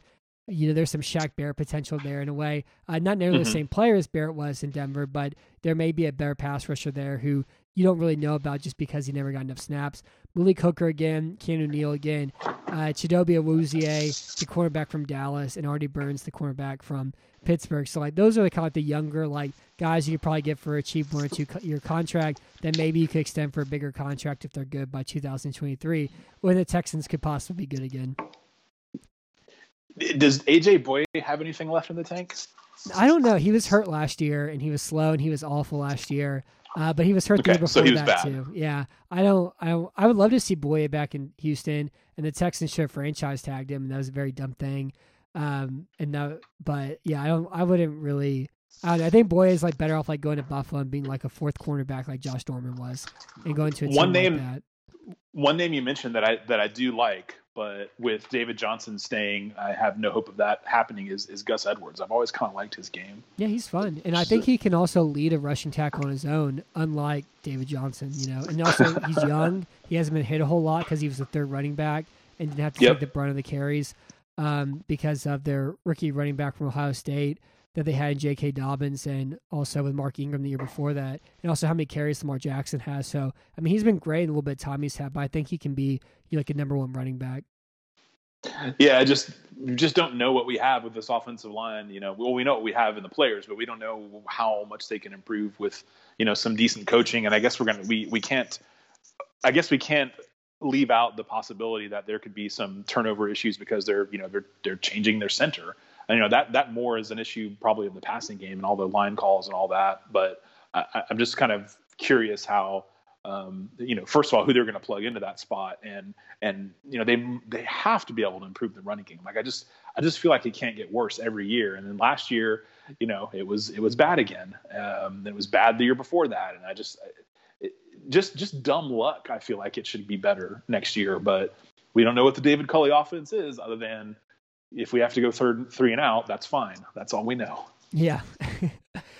So my big draft take. Are you ready for it? I'm not a big draft guy. I know you have much better things to do in your life too than watch cornerbacks from mid Tennessee State who be taking the fifth round. Yes. But I usually watch the draft as it gets a little bit closer to April and see what kind of needs are left over after free agency and where the team may look at guys. Like last year, I looked at all the interior defensive linemen. And I was like, Russ Blacklock is good at this one thing. And the Texans was like, we're not going to have you do the one thing you're good at, and you're going to throw more punches than have sacks your rookie year. But so looking at this draft, though, I think the big thing for the Texans, and I think most teams, is that to trade down as much as possible in this year's draft, because I think this draft is going to be even more random than it usually is. There was a short NCAA season. There was no NFL Combine this year. There was no interviews. There was no meetings. There was a Senior Bowl. I think a lot of teams are going to put most of their stock into their Senior Bowl, what they saw there whenever those practices and that game took place. But the crucial parts of the actual scouting combine and the scouting process aren't there at all. And so I do think this NFL draft is going to be really wild, really zany. I think it's going to be even more random than it already is. And so I would just try to get as many, pulls at the wheel as possible and just try to collect as many players as possible. And usually that's the correct way to do it, but I think even more so that's going to be the correct way to do it this year. Sure, I can see that. And that's kind of another reason why I want them to trade Tunsil so much, because I feel like they could actually get something decent for him. So, man, just get as many at-bats as possible in the draft. And then for a couple of those high picks, I mean, especially if you do end up trading Watson, you have all these high picks, then yeah, man, trade down a couple times and just I mean, that's really how you achieve a quick, hopefully a quick rebuild, because I think it's because of antiquated thinking that it takes 3-4 years to turn around an NFL franchise. It really just depends on who your people are. We have no confidence in this regime, so I think we continue to subscribe to the idea that it's going to be 2, 3, 4 years. But maybe Caserio is better than his record in New England, because again, in New England, he wasn't the guy who was making the final decision. It was Belichick, for all we know. So maybe he'll be good. I don't know. The only way to find out is to get a bunch of swings to the plate. So I'm all for that. With no combine and everything, like you said, there's just so much this year that's different, and we have no choice at some point than to have confidence in Caserio and just hope that these sort of moves that we talked about at the top of the show are just sort of this Easterby thing where he hung on to Johnson, which I think for sure is just a favor to Easterby, basically to take care of his boy so it doesn't look bad when everyone else sees right through that. But just to sort of be like, okay, these are just like some lumps he has to take when he comes in the door. But when it actually gets down to draft time, I cannot imagine that Easterby is going to be having his fingers in the draft too. I mean, that's free agency is one thing, but then also on top of that, drafting guys. Oh, this is taking me down a lane of horror that I didn't think of before.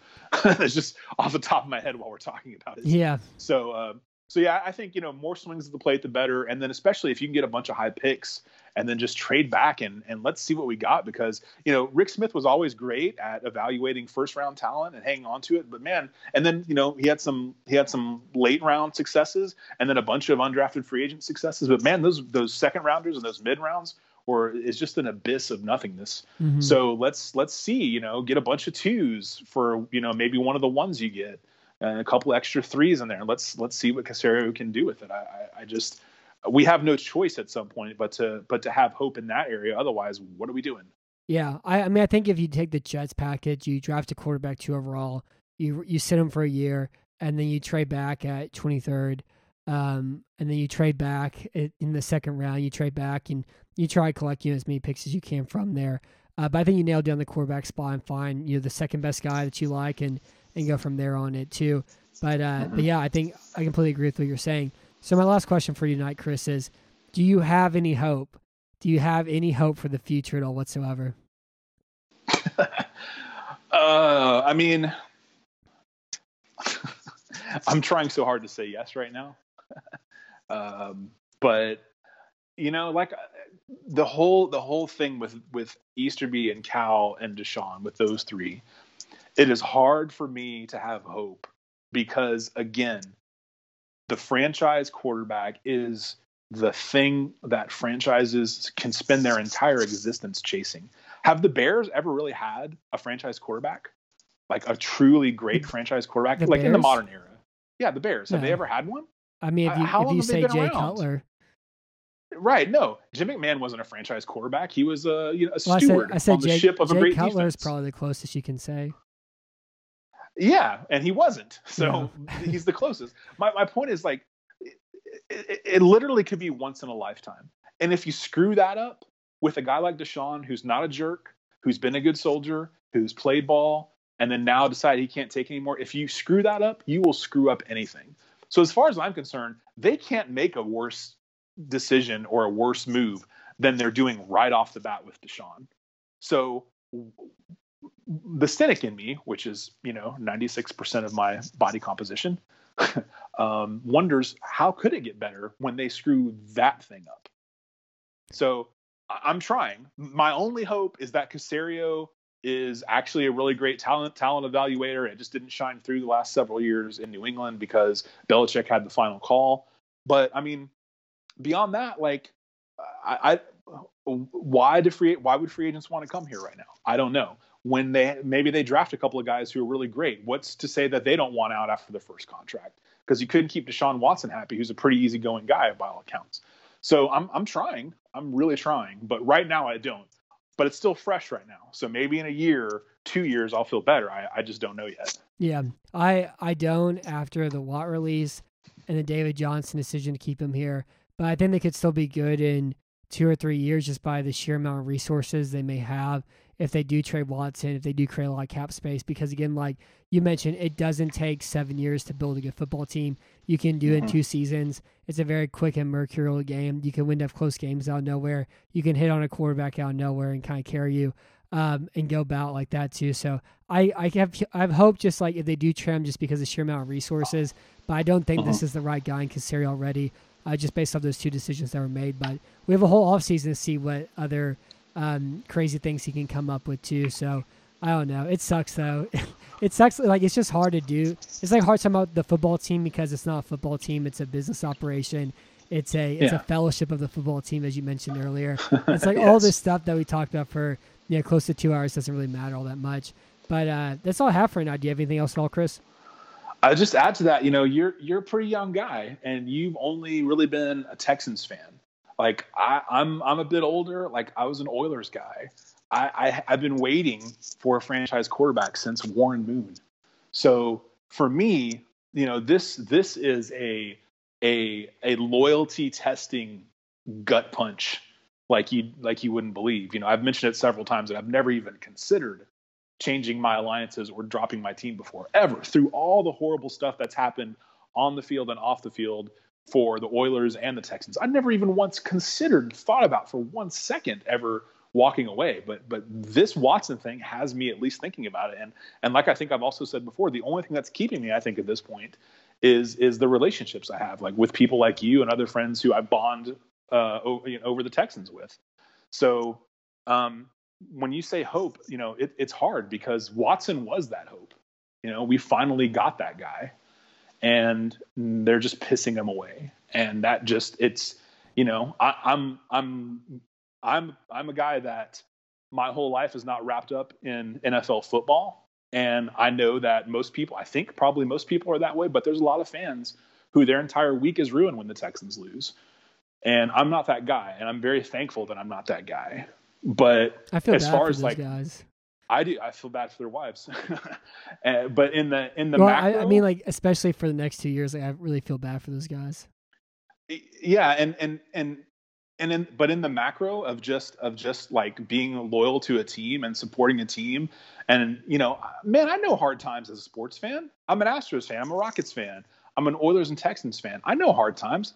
Man, it's like a prison sentence. I can do 3 years 3 standing years is on my nothing. head, man. It's nothing, man. I've done decades. It's fine.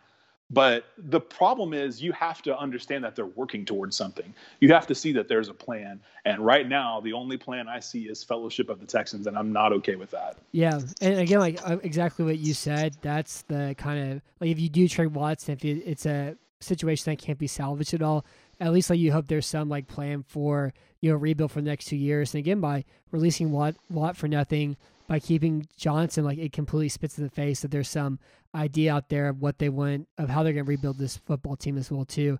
So I mean, it's all a mess though, but it'll be fun. I'm excited. Like you alluded to earlier, like it's not about winning football games. It's about faith, family, and Olive Garden. It's about getting pizza after the games. It's not about actually winning the football games. And so this weekend will be a testament to that as we have the 24-hour podcast apocalypse, and we make that happen. And so I know, Chris, you already had everything that you need to listen. You said that earlier. You said that towards the middle. Do you want to say it one more time just for fun?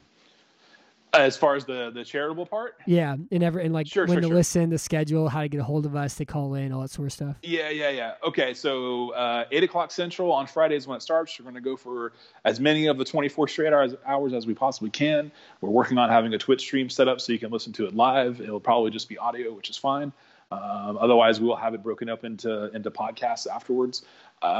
Charitable element, we're not tracking the dollars collected because we don't want to do a third-party pass-through to get it to them. So we're just asking you to donate. The cancer I picked for this, it was left to me, and the Cancer Research Institute is the one I chose. They're highly rated. If you go on, you can sort of do some research on your own. And we also encourage you to donate to the J.J. Watt Foundation and the John Watson Foundation for obvious reasons, or really any charity you want to. So the hope is that you will see the hard work we're all putting into this marathon podcast, and you will just find in your heart to send a few dollars to someone who's a little bit less fortunate. And that's pretty much my pitch. You can hit us up on Twitter if you want. I'm at Houston Diehards. Matt's Twitter handle is Nobody knows it. M-A-T-T. It's M-A-T-T. _Weston. If you just send a tweet to Matt_Weston, it's like some child in Utah or something. Maybe I could pay him $10 for the single underscore. Matt, you must have known this when you got the handle. Like you cannot look at that Twitter handle and just have someone on faith know what it is, because there's two underscores. You really can't tell unless you look closely. It's literally it's like some child. Well, see, I was MBW 987 for way too long, Yes. and it took me way too long to get that changed, but I liked it, and so I was like, well, let's do Matt Weston. This is the only way I could do it, and so yeah, maybe I should Venmo the child in Utah that has the single underscore, $10 to get the single underscore. Yeah. That might be a windfall for him. You don't know. Well, it's funny because I've done a few local radio station interviews talking about Deshaun Watson, whether it's like Palm Springs or some area in Illinois outside Chicago. And they're like, yeah, you can follow me on Twitter at Matt_West. I'm like, it's two. There's two of them. There's two. Yeah, but see, that's your fault. That's not I their know fault. it's my fault. But look, I'm a professional football writer, and this is how the brand works. So you guys can hit us up on those Twitter handles, or you can just tweet at the main Battle Red blog handle, which is at Battle Red blog, and let us know you donated, and we'll retweet it in hopes that it will encourage other people to donate. But we will see you on Friday night. Can't wait. We'll be there. So until next time, I'm Matt Weston. Thank you for listening to Battle Red Radio. Thank you for being on site, Chris. Sure thing, Matt. See you next time. That sounded good to me.